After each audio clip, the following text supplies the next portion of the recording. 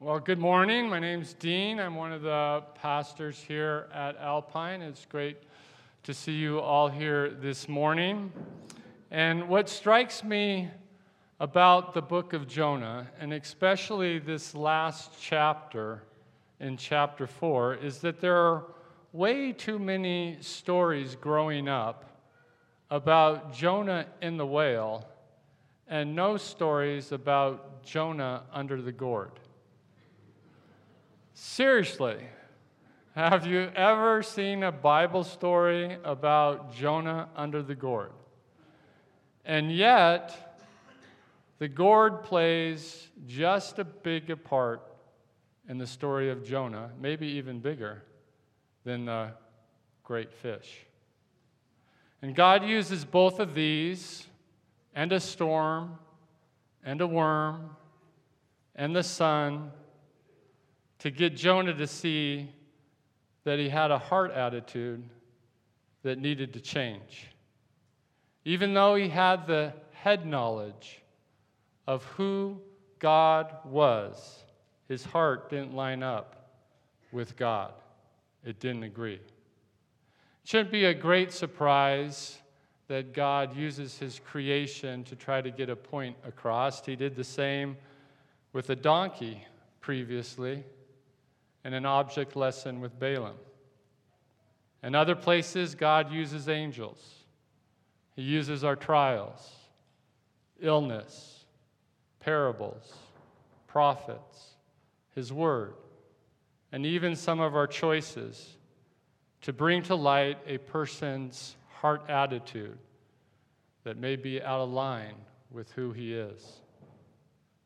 Let me go out on a limb. Well, if we keep to the nautical theme, let me go out on a pier and say by chance, I would imagine that each one of us has an area in our life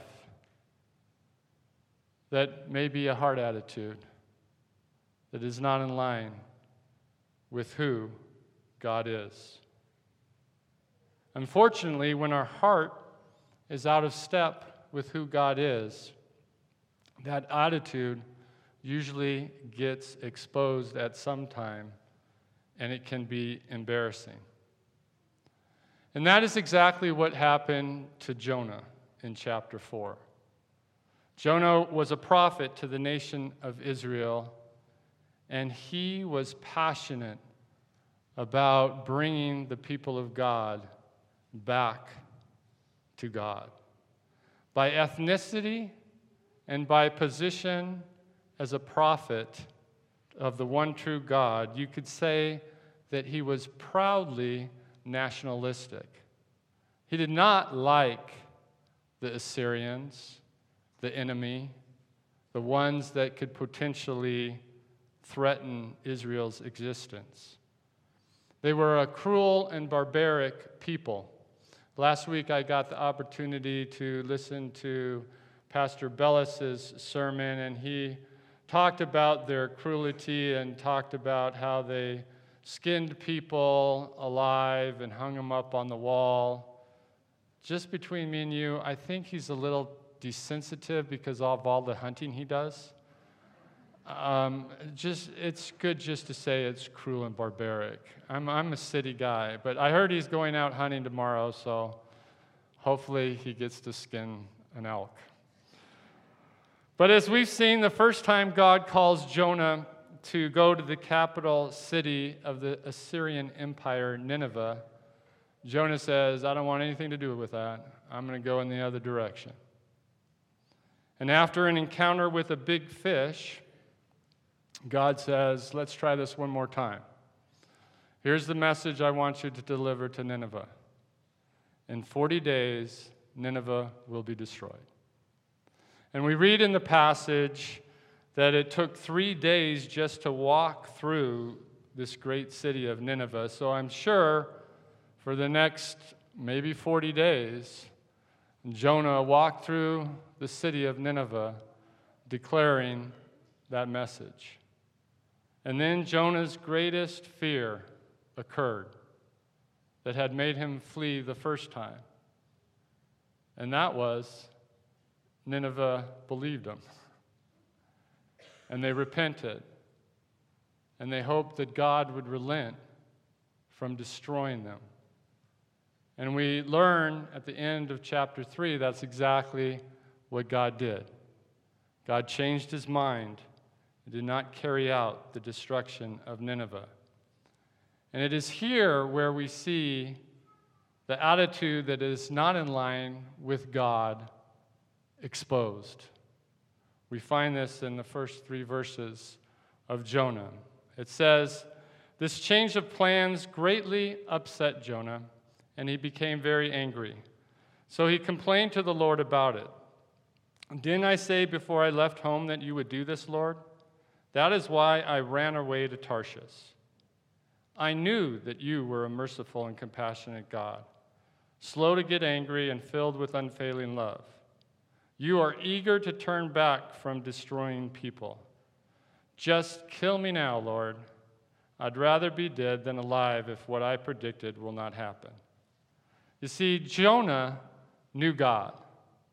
He knew God was a merciful God.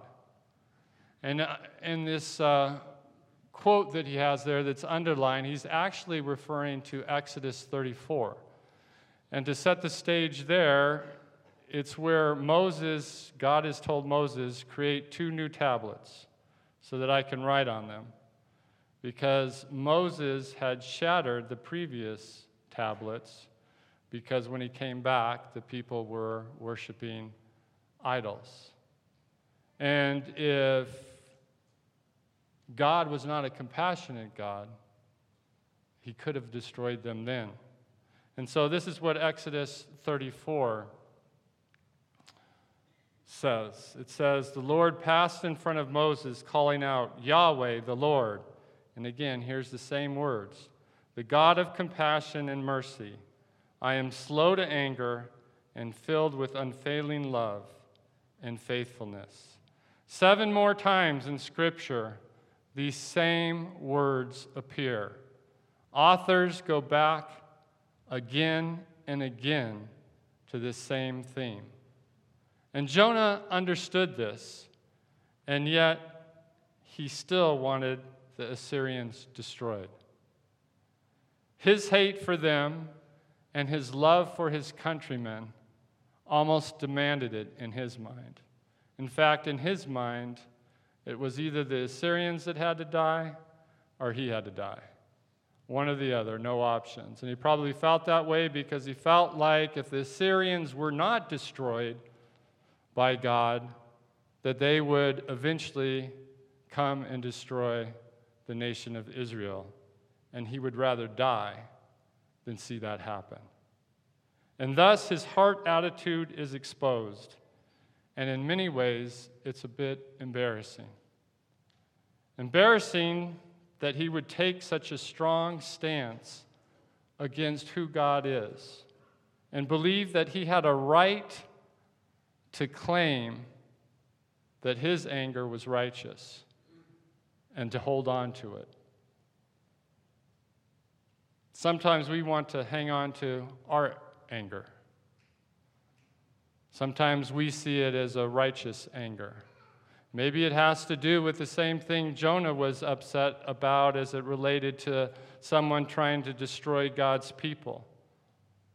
Maybe you're upset with those that are trying to keep Christians silent, specifically Christians in America.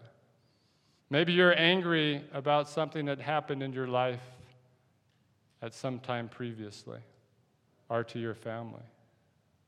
Maybe you're angry just like Jonah because the plans changed and you're not too happy about it. It's not working out the way you thought it was going to work out. And if you were honest about it, you're a little upset. Whatever the source of that anger, we are passionate about it. And it soon identifies who we are. And at some point, we lose sight or don't care anymore that it doesn't fit in line with who God is. And in such cases, just like Jonah, we need a heart change. We need a heart attitude that is changed. And if we hang on to that righteous anger, chances are, like Jonah, it'll get exposed, and we will come across like a pouting child who didn't get their way. We can all relate to a pouting child, but we're a little bit embarrassed when an adult is pouting. Sometimes that embarrassment comes from not understanding God's mercy. Mercy is defined as compassion shown towards someone whom it is within one's power to punish or harm. It's an undeserving favor, and somehow we end up believing we have a market on it, that we deserve it more than the other person. I dare say that is one of the reasons the world can't stand the church, because it feels like we think we're better. We think we deserve it. We think that we're special. But in reality, we all need the compassion of God. And that is why God says to Jonah, is it right for you to be angry about this? The implication is that Jonah should admit that this is an error and he should agree that he doesn't have a right. But that doesn't happen. But no people deserve God's mercy. Not even the Israelites. And in some ways, their judgment should have been greater than the Assyrians, because the Israelites sinned against their God. The Assyrians never claimed that they served God. So what right did Jonah really have to be upset? And this is the whole point that is being made in the parable of the vineyard in Matthew. If you remember that parable, there's a vineyard owner that decides that he's going to go hire some laborers. So at the beginning of the day, he goes and hires them. They set a price that they'll work for.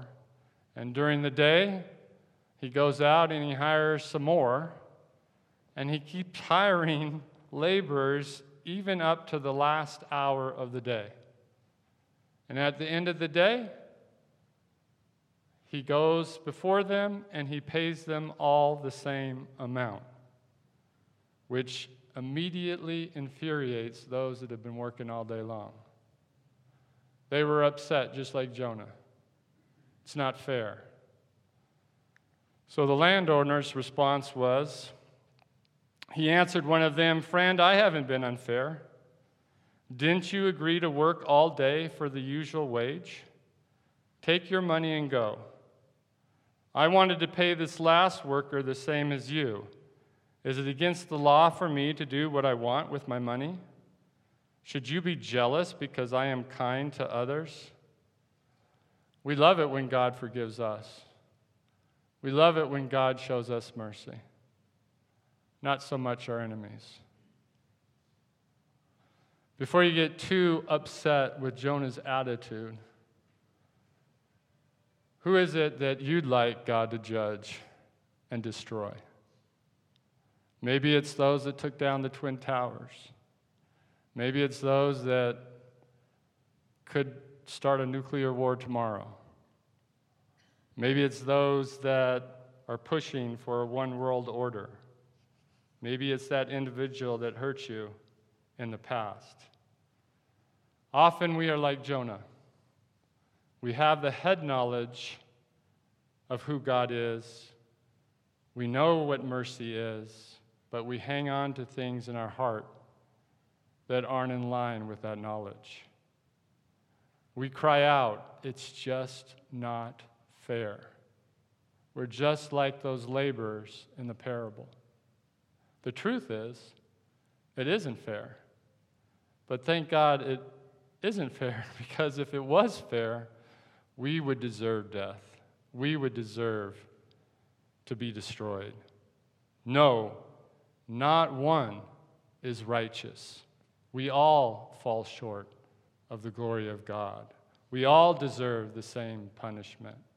We all need mercy. Our labors don't make a difference between and before a holy God. It's not about fairness. It's about mercy. And maybe you're struggling saying, Dean, really? Even my enemy? Well, consider Romans 5:10. It says, while we were God's enemies, while we were yet God's enemies, we were reconciled to him through Jesus Christ. The bottom line is, if you are not willing for God to extend mercy to your enemy, why do you think he should extend mercy to you? It's embarrassing to be a recipient of God's mercy and not extend it to another. So to drive this home to Jonah and try to attempt to change his heart attitude and get it in line with God himself, God uses this great gourd as an object lesson.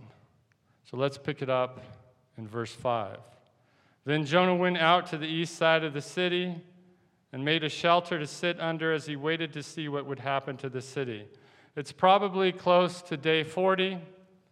He's been in the city. He goes out the city. He knows God is merciful. And yet he's still hoping that the city will be destroyed.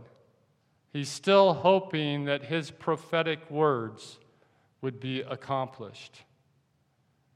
He's probably sitting there waiting for the city to be consumed by fire.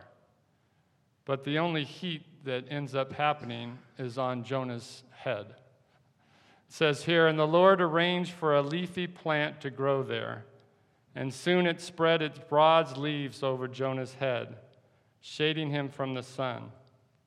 This eased his discomfort, and Jonah was very grateful for the plant.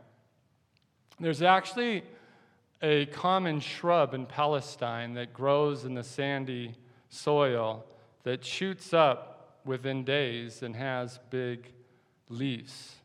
And it doesn't last long because if there's anything that interferes with it, it immediately dies.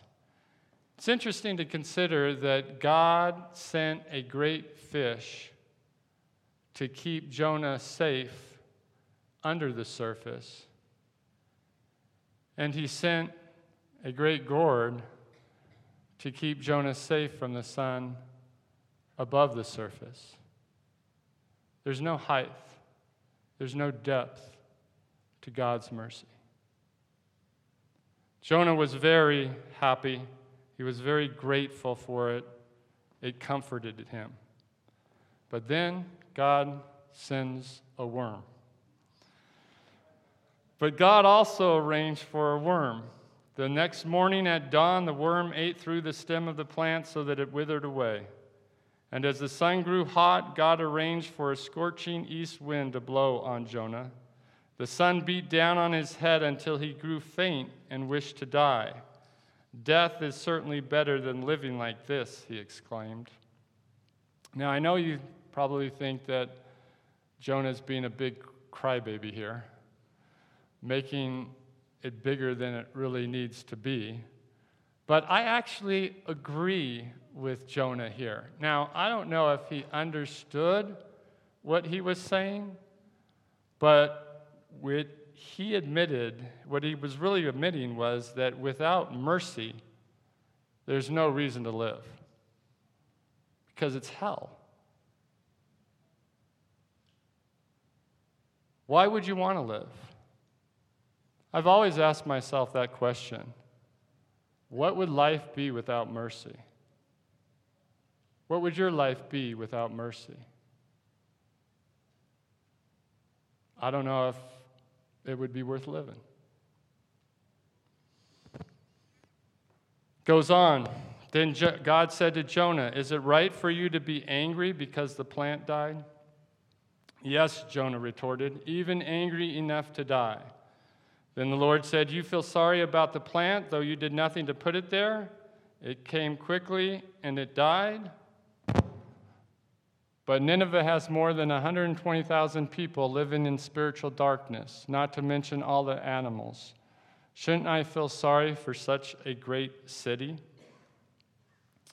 Jonah was more upset, more concerned, more outraged about the fact that he lost one plant than these thousands and thousands of people.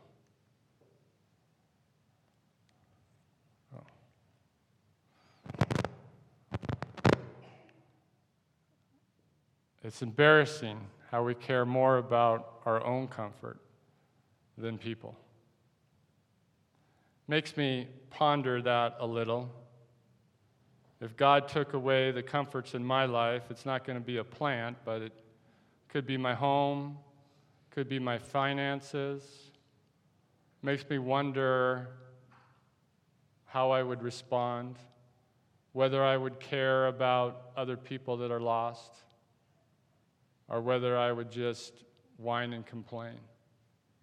It's a good question to ponder in our lives. So what is God ultimately saying to Jonah in this object lesson with this great gourd?